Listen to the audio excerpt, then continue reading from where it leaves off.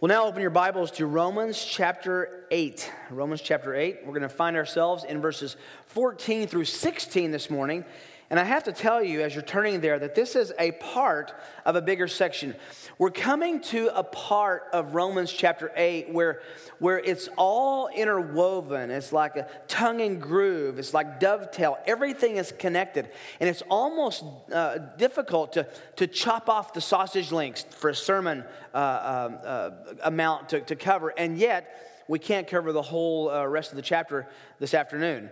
So we're going to be taking this section, but let me just tell you, what we're discussing today will bleed over into next week. And what we're discussing today picks up what we did in our last study of Romans. Romans chapter 8, let me put the text in our mind that we'll be studying this morning. Romans 8, verses 14 through 16. Romans 8, 14. Paul says, "For all who are being led by the Spirit of God, these are the sons of God. For you have not received a spirit of slavery, leading to fear again, but you have received a spirit of adoption as sons, by which we cry out, Abba, Father. The Spirit Himself testifies with our spirit that we are children of God." Take a quick inventory of your prayers. Listen to how you launch your prayers. Listen to how I launch the prayers on Sunday morning or Sunday night. Listen to the way your children begin their prayers. My suspicion is that the better part of the time, I can't put a percentage on it, but most of the time, our first words we utter when addressing God are something like this: Father, our Father. And for good reason.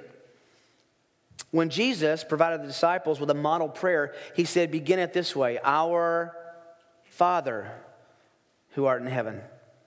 When the dear friend of the Lord Jesus Himself, John, probably his best friend on the earth during His earthly ministry, wrote his gospel, in the very first chapter, John says this, John chapter 1, verse 12, "As many as received Him," Jesus, "He gave them the right to become children of God, even to those who believe in His name."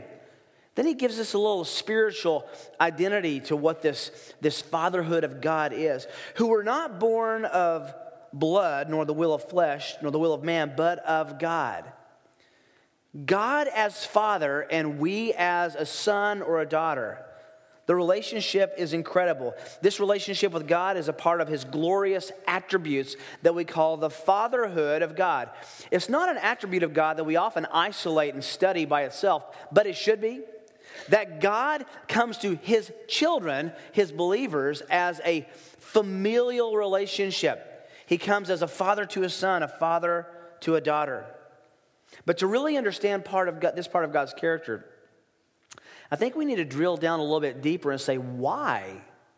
Why is God a father to us? Why are we children to Him? This is explained by perhaps the most moving part of our salvation.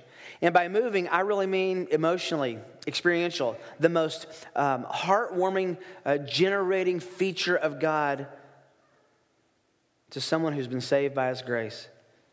And that is the doctrine of adoption. It's the doctrine of adoption. We've made our way to the middle of Romans 8. And the driving theme of all of the chapter is the Spirit of God and His ministry to us, His ministry for us, His ministry in us, His ministry through us. This chapter has more references to the Spirit of God than any other. It is all about the Holy Spirit's work in our lives. We came out of chapter 6 and 7 talking about sanctification. And in chapter 8, Paul says this is how it works, because you have an engine inside you that generates obedience, this engine that generates worship. And it is the living, abiding presence of God, namely His Spirit. When the Spirit of God takes up residence in a person, in a believer, think about this. For God, the Creator God, the God of the universe, to abide in, dwell with a person has to make a radical difference. If God were to show up in this room and materialize, if his son were to walk through these doors and stand on the stage, everything would change. And yet, the presence of God abides with the believer in his spirit. And the question is, does he cause that radical change? Holy Spirit, in the verses before us, cause a fundamental disposition and change in our identity. It changes who we are, what we like, what we dislike. It changes us from the inside out. That change is in some measure instantaneous, and that change takes the rest of our lives. Here, Paul talks about a different nuance to this and a different motivation. This is the heartwarming section of Romans 8. We're going to get into the deep end of the theological pool here in a few weeks. This is where we just stop and pause and say, wow, what a God. What a God who would be like this to sinners like us. We gain a new father in salvation. We gain a new family in salvation. And all of this flows from being what Paul calls spiritually adopted by the Creator, who changes us from slaves to sons and daughters. Now, I know in our church we have some people who were adopted. My mother was adopted. She was a twin, and they were adopted when they were very young, and she never knew her biological parents. Adoption is a precious reality. James says it's pure and undefiled religion to take care of widows and orphans, and that is worthy of a study. It's all built on understanding God's adoption for us, and our adoption of children in this world gives a simple reflection of what God is doing in heaven as well. But I wonder if you would ever introduce yourself like this. Hi, I'm so-and-so, I'm Rick. Tell me a little bit about yourself, and they tell you about themselves, and then you say, well, that's interesting. I grew up in Tennessee, but I was adopted when I was 16. They would probably say, oh, really? Well, what happened to you? No. My parents were always there, but I was adopted when I was 16. They would say, well, what are you talking about? Who adopted you? Good question. This text tells us that when you become a believer, you become adopted by God.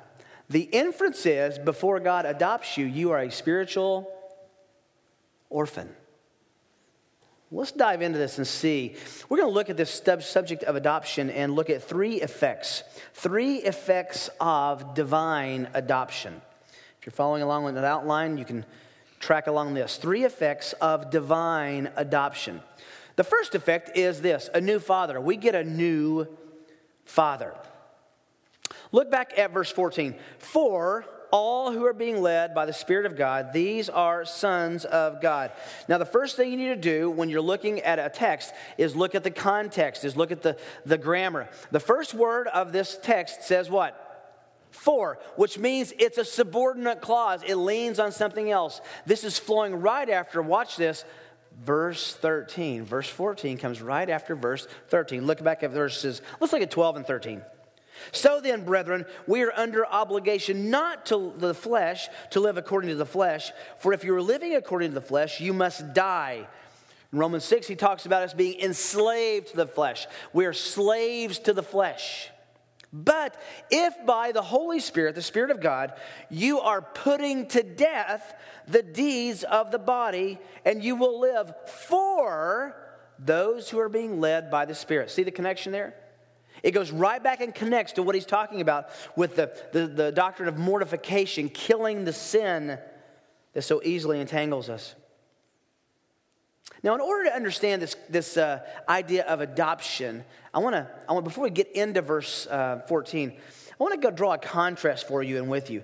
We need the companion truth in Ephesians chapter 2, because this idea of who is your father, who's the daddy of your desires, who gave you your imprints spiritually, is connected very clearly in a passage we know very well. Ephesians chapter 2, verse 1. And you were dead in your trespasses and sins in which you formerly walked according to the course of this world, according to the prince of the power of the air, of the spirit that is now working in the sons of disobedience. Spirit, sons of disobedience. That's really important. Our nature, our spirit, the course that we follow. We were sons of disobedience. In other words, our father, the influence, the progenitor of our spiritual DNA is disobedience. That's interesting. Sons of disobedience. He goes on, among them too, we all formerly lived in the lusts of our flesh, indulging in the desires of the flesh, of the mind, and were by nature children of wrath, even as the rest. Isn't it interesting? It talks about our parents being disobedience and wrath. We're the offspring of disobedience and the offspring of wrath. Now, I want you to see something. Turn over to John chapter 8 for a moment. John 8, because this idea of fatherhood is really important to understand before we realize what it means to be adopted by the Spirit. In John chapter 8, Jesus is having one of his many discussions and arguments with the Jews and these Pharisee leaders who were challenging him. And this idea of fatherhood comes up. And by the way, this gets really, really pointed, really graphic in a moment because they take a shot at Jesus like none other. Jesus was saying, verse 31, John chapter 8, Jesus was saying to those Jews who had believed him. That's very interesting. They had believed him, believed in him. They were so-called believers. They wanted Jesus for what he could provide for them. I mean, think about this. Pretty interesting guy to follow. He can make up food and he can heal diseases. That's the kind of guy you want to run for president, right? He can fix all diseases and he can fix all your financial problems. Jesus was saying to those Jews who had believed him, then he gives a conditional word. If you continue in my word, then you are truly disciples of mine. And you will know the truth, and the truth will make you free. They answered to him, we are Abraham's descendants. Abraham's our father. And we have never yet been enslaved to anyone. How is it that you say you will become free? See how they're pushing back? Jesus is talking right over their heads. They don't get it. Jesus answered them, truly, truly, I say to you, everyone who commits sin is the slave of sin. Remember that. We'll come back to that in a moment. The slave does not remain in the house forever. The son does remain forever. So if the Son makes you free, you will be free indeed. I know that you are Abraham's descendants, yet you seek to kill me, because my word has no place in you. I speak the things which I have seen with my father. Therefore you also do the things which you have heard from your father. They answered and said to him, Abraham is our father. Jesus said to them, if you are Abraham's children, do the deeds of Abraham. But as it is, you are seeking to kill me, a man who has told you the truth which I heard from God. This Abraham did not do. You are doing the deeds of your father. They said to him, we were not born of fornication.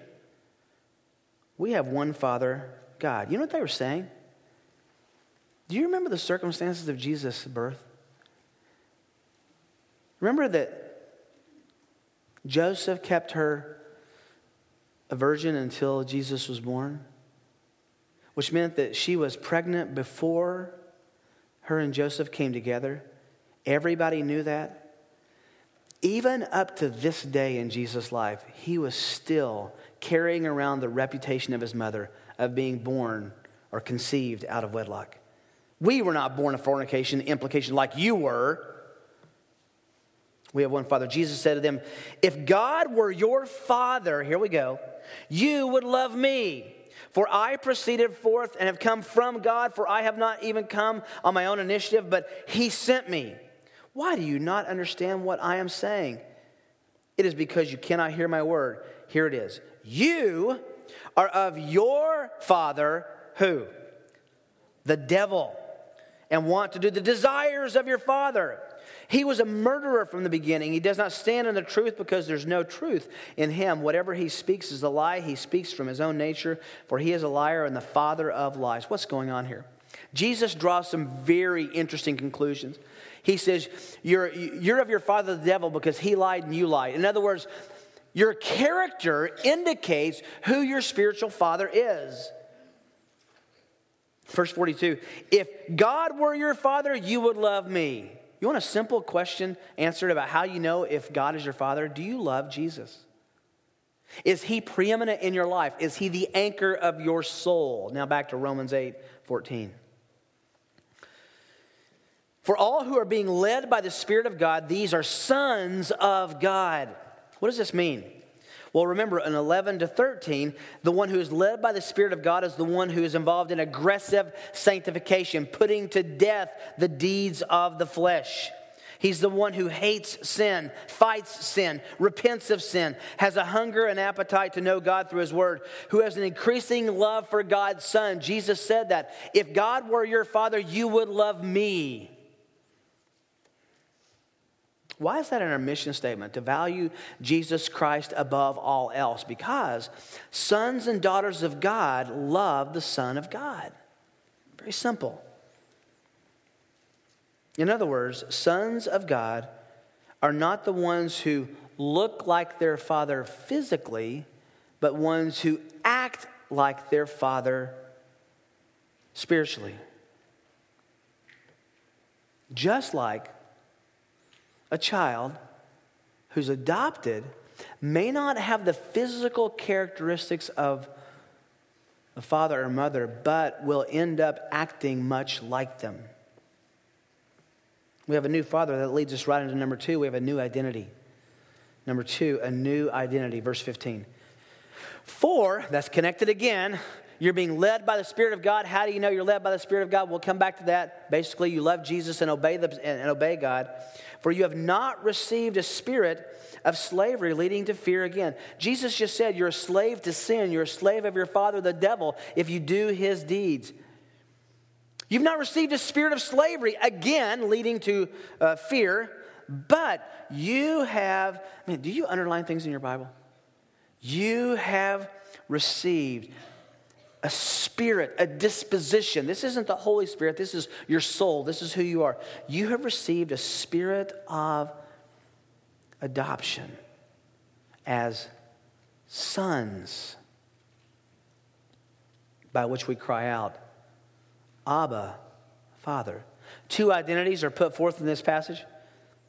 One is a slave, one is a son.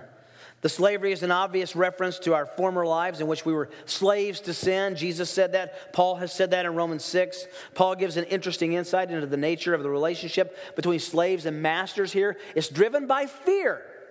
It's driven by fear, motivated by fear, governed by fear. In other words, being treated harmfully and intimidated is the motivation for why you would obey your master as a slave. Motivation and intimidation. They go hand in glove because you're afraid you'll be treated harmfully if you don't obey. However, when a person becomes a Christian, when a person gives their life to Jesus Christ, there is a massive difference in the way that he reacts to God as contrasted with the way a slave reacts to a master. We find it, see that word but? You've not received a spirit of slavery leading to fear again. In other words, where you're intimidated that if you don't obey, you're going to have harmful consequences. But instead, you have received a spirit of adoption. Here we meet the concept of adoption. Now, in studying this week, I want to tell you, I was a little bit surprised to find out what I'm about to tell you. The term adoption does not show up anywhere in the Old Testament. The verb or the noun, they don't show up in the Old Testament. Now, be careful because the concept is described in a lot of places. Moses was not adopted, but he was cared for by Pharaoh, right? Mordecai brought up his cousin, a girl named Esther. And though that's not called adoption, it's clearly the concept of adoption. Where does the concept of adoption come from in this passage? Is it the Old Testament? Well, kind of, shadowy, yes. But it also comes from the New Testament understanding. Not a New Testament verse, but the New Testament era, the Roman culture in which Paul was writing. In the first century AD, adopted sons were deliberately chosen by adoptive fathers, get this, to perpetuate their name and to have an inheritance if they did not have a son themselves. It was about moving on property and estate, leaving it in the family. And if you didn't have anyone to give that to as a son or a daughter, you would adopt someone legally so that you could give your possessions to them. They would take on your name. They would become your son or daughter legally. It's all about what you inherit if it's about being an heir. By the way, look down at verse 17. We'll get this next week. And if children, what's the next word? Heirs. It's obvious that Paul has this in his mind, this inheritance of what God would give us, this inheritance of what an adoptive father leaves his son. He says the same thing to the Galatians 4 verse 6. Because you are sons, God has sent forth his Spirit of his Son into our hearts, crying, Abba, Father. Therefore you are no longer a slave, but a son. And if a son, then an heir through God. This is about inheriting. And down in verses 21 and following, we're going to see that it's about inheriting eternal life. It's what God gives us as our inheritance, being adopted by him. It goes way beyond the general idea of adoption in the Old Testament, and it goes way beyond the idea of a first century adoption. How do we know that? Because the concept of adoption here is fundamentally different than what you see in the Old Testament and radically different than what you see in the Roman culture. How do you know that? Because we find this little phrase that we then address God like this. Abba, Father. The name Abba is the intimate family term for daddy, for father. It was used typically by a baby or a small child. When you grew up older, you would change from Abba to Father.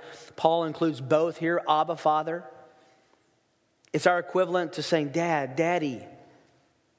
Now, we think of this as some little childish name. You got to get that concept out of your mind. It's a term of intimacy and endearment. And the reason we know this is a shocking, interesting revelation. In Mark chapter 14, verse 36, Jesus is in the Garden of Gethsemane, and Mark says that he cries out to the Father and calls him Abba. In his suffering, Jesus addresses God the Father as Abba. He wasn't reverting to some 2-year-old. He was reverting to the most intimate relationship a father and a son, a father and a child can share. It's intimate. It's precious. It's not the language of the unsure. It's not the language of the unassured. It's of an adopted child who has been rescued from an orphanage called the world. My first time in Russia, I was up in Siberia in Krasnoyarsk. And the church in which I was doing some teaching, they said, hey, what are you doing on Tuesday? Well, I'm in Russia, and it's 32 below zero. I wasn't going sightseeing.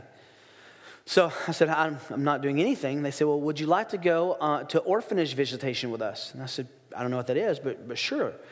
Now, modern day Russia is much like we were, 80, 90 years ago, in that there was no foster care system then, and there's not now in Russia. It's orphanages. We went to 3 different orphanages, and I can only tell you that the conditions that I saw were beyond horrific. I couldn't sleep that night. The condition of these children was they were ravaged. They were hungry.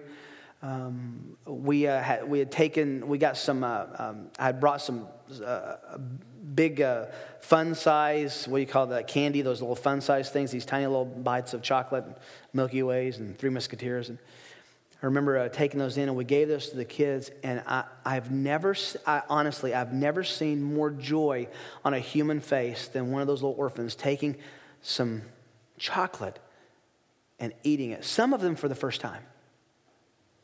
There's one girl I'll never forget. She was about 13. She hugged me when I left, and I'll never forget hugging her back because I felt every rib in her rib cage. She was so thin.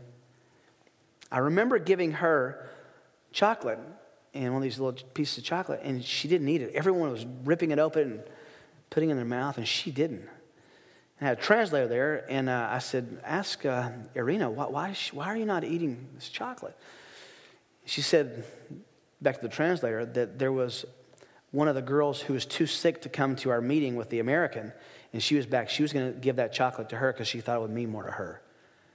Talk about ripping your heart out. So let's just say Irina went home with a little bit more chocolate than anyone else. They were so destitute.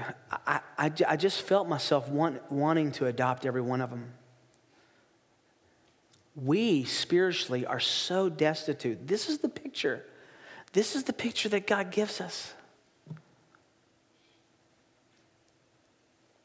I like the way the Tyndale Bible Dictionary, Elwell and Comfort describe adoption, especially with reference to the future. This is what it says. Adoption was a privilege given to God's people under the Old Covenant, according to Romans 9:4. Both Israel as a whole and individual Israelites knew God as Father, Isaiah 64 and Hosea 1 say. Since the New Testament regards adoption as ultimately possible only through Jesus Christ, Israel's adoption before the incarnation was an underage sonship comparable to the status of servanthood. In Jesus, the privilege of mature sonship was extended to include both Jews and Gentiles.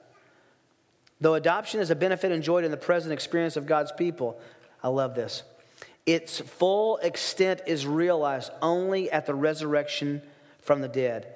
And that's, by the way, mentioned in verses 21 to 23 of this chapter. We are adopted, but we don't get to go home with the Father until our death. You ever think of yourself as adopted as a believer? You've been chosen out of the orphanage. You've been tapped on the shoulder. Come and be mine, God says. I will be your father. You will be my son or my daughter. We're going to come back and study that a little bit more next week, but just hold that in your mind. 3 effects of divine adoption: a new father, a new identity, no longer slaves but sons. Number 3, a new assurance. A new assurance. This is incredible. The Spirit himself, stop right there. Notice that it doesn't say the Spirit itself. We have to really guard our language when we're talking about the Holy Spirit. The Holy Spirit is not an it. The Holy Spirit is a he. The Greek couldn't be more specific here. The English reflects it very well. The Spirit himself, he is God. The Spirit himself testifies with our spirit that we are children of God. This is going to be an incredible ride through this verse, so hold on. The Holy Spirit assures believers of this real and intimate relationship of being a child of God. Notice he gives an independent testimony to our sonship in a way which is experiential. I said it. It's internal. This is assurance. It's assurance that's deep in our soul. It defies any more description than Paul provides here. The Spirit of God testifies, speaks to, assures our spirit that we're sons of God.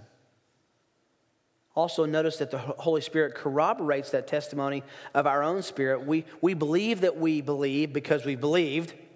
We believe that we're saved because we believe. But the Holy Spirit comes and gives testimony along with our own belief that we are a child of God. Our own spirit, our spiritual sensitivities should indicate that we are children of God. Now, if you're smart, and I know you are, you'll look at this verse and say, hang on. If the Spirit testifies with my spirit and assures me that I'm a son of God, that I'm a daughter of God, that I'm a child of God, I want that assurance. How can I know that the Spirit of God is testifying with my spirit? Well, first of all, let's just say that God has no speech impediment. That if he wants to communicate something to us, he's not wringing his hands and hoping that we get it. This chapter gives us very clear indication of how we know that the Spirit of God testifies, corroborates our own spirit. We just saw it in the previous 2 verses. Conviction of sin, the desire to fight sin. Do you hate your sin more and more in an increasing fashion? Do you see more and more parts of you and you just say, I hate that. I want to change that. I want to change that from the way I was in my old humanness to the way I am in my redeemed humanness? Do you have a desire to change? I mean, look back at verse 13 again.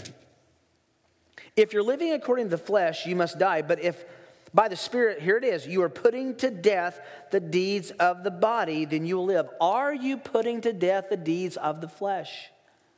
You want to know what those are? Go to Galatians chapter 5. The deeds of the flesh are obvious. But you know what? I think your conscience can tell you what the deeds of the flesh are pretty accurately.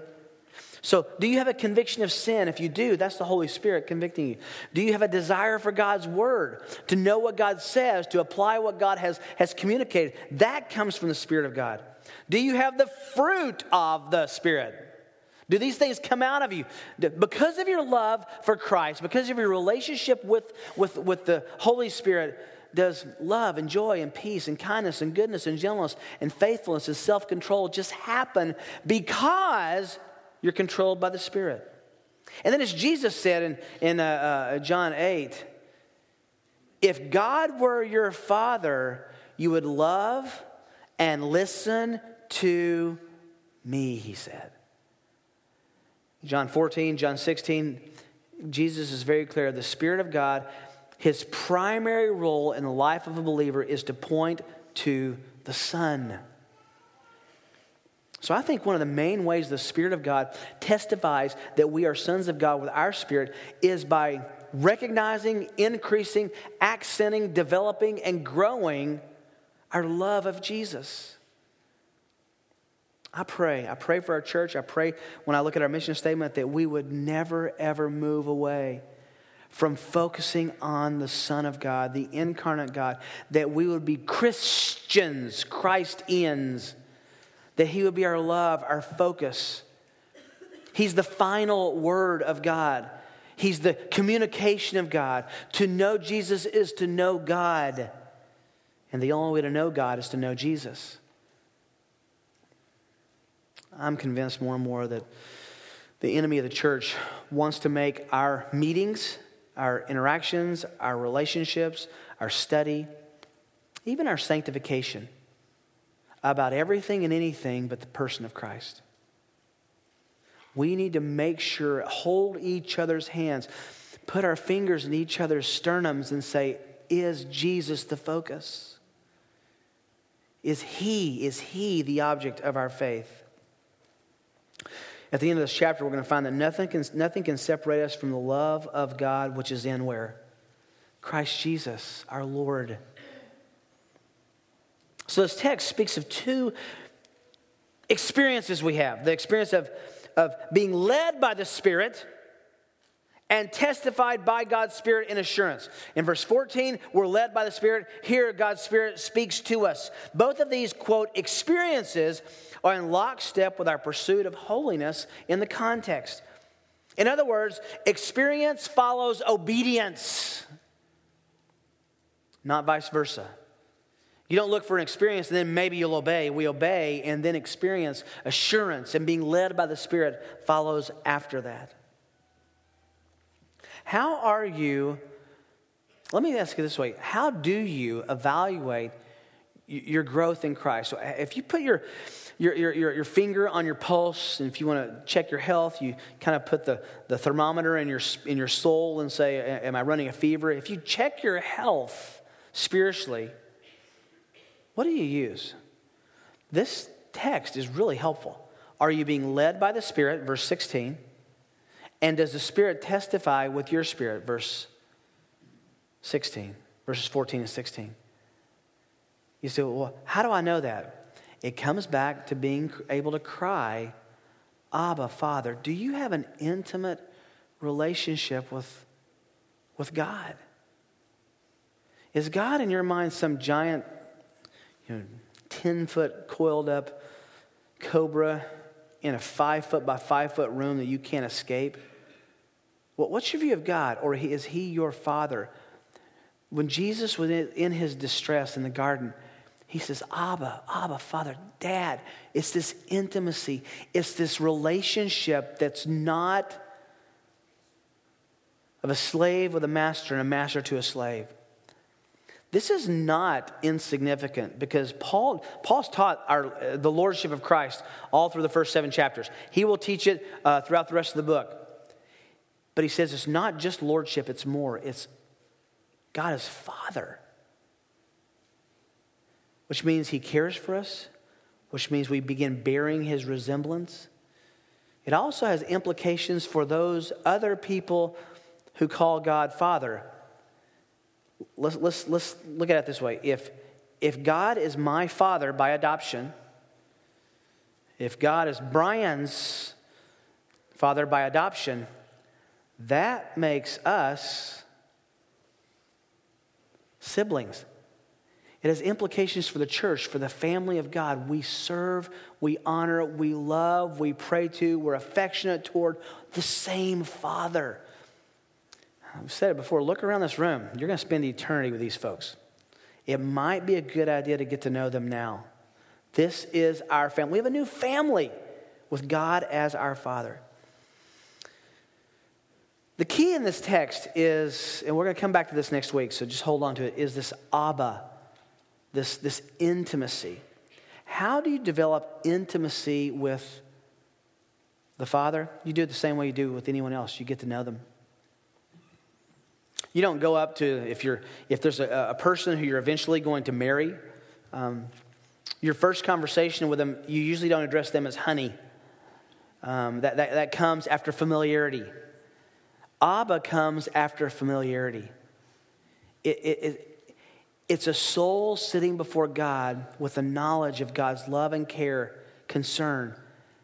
And it's a soul sitting before God who knows the Father well enough, who just pours out this affectionate love and dependence toward him. Why? Because he's adopted us. In his excellent book entitled Adopted for Life, which is a book about, it's interesting, I was going to say it's a book about adopting children for us. And in the opening introduction, Russ Moore, the author, says it's really not just about adoption of children. It's not just about adoption with God. You can't think of one without the other.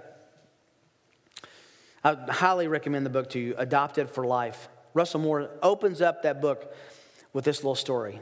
He says this: my boys were at a chapel service on the campus where I served to train pastors for Christian ministry. It was a seminary. They were about to hear me preach. They know better than to misbehave in church, and this seemed kind of like a church service. They also knew that I had warned them that they could only sit up front on the front row with me if they were still and quiet, with nothing distracting going on down there while I was preaching. But a friend of mine had other plans for them that day. Benjamin and Timothy, he whispered only a few minutes earlier to my sons, will you help me introduce your daddy before he preaches? I fidgeted with my uncomfortable over-the-ear microphone while I watched these two strong, vibrant little 5-year-old boys walk up the platform steps. They were peering at me the whole time to make sure they weren't breaking the rules that we'd agreed upon. I watched them stand before the pulpit and listen to them answer questions from my colleague. Who's going to preach today? My friend asked. Daddy, Benjamin responded. And what's he going to preach about? He continued. Timothy then answered quickly, leaning into the microphone, Jesus. Then he says this, for a couple of seconds, my mind flashed back to the first time I ever saw these two boys. They were lying in excrement and vomit, covered in heat blisters and flies, in an orphanage somewhere in a little mining community in Russia. Maria and I had applied to adopt, and had gone on the first of 2 trips, not knowing who, if anyone, we would find waiting for us. Immediately upon landing in the former Soviet Union, I wondered if we had made the worst mistake of our lives. Sitting in a foreign airport with the smell of European perfume, human sweat, cigarette smoke wafting around us, Maria and I recommitted to God that we would trust Him, that He would adopt, and that we would adopt whomever He directed us to, regardless of what medical or emotional problems they may have. A Russian judge told us that she had 2, quote, gray-eyed, end quote, boys picked out for us. Both of whom had been abandoned by their mothers to a hospital in the little village about an hour from where we were staying. Sure enough, the orphanage authorities, through our translators, cataloged a terrifying list of the medical problems of these boys, including fetal alcohol syndrome for one, if not both of the boys. We looked at each other as if to say, this is what the Lord has for us, so here we go. The nurse led us up the stairs, down a dark hallway, and into a tiny room with 2 little beds. I can still see the younger of the 2, now Timothy, rocking up and down against the bars of his crib, grinning widely. The older, now Benjamin, was more reserved, stroking my 5 o'clock shadow with his hand and seeing, I came to understand, a man probably for the first time in his life. Both of the boys had hair matted down on their heads, and one of them had crossed eyes. Both of them moved slowly and rigidly, almost like stop-motion clay animated characters from one of those Christmas television specials of our 1970s childhoods. And we loved them both at an intuitive, almost primal level from the very first second. Do you understand what God saw when He adopted us? It wasn't fetal alcohol syndrome. It wasn't just a disease or crossed eyes that could be fixed. It wasn't just lying in excrement and vomit. We were that and worse and had a stiff arm in His face. And He adopted us because of His Son. When we understand that, then we'll understand what it means to say, Abba, Father. We come to you, Lord, as our Father, an intimate dad and daddy who look down at wretches like us.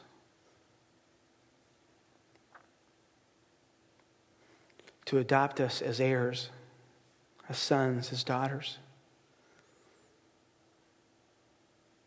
To give us your name. To give us a future. To eradicate our past. And to make our present make sense.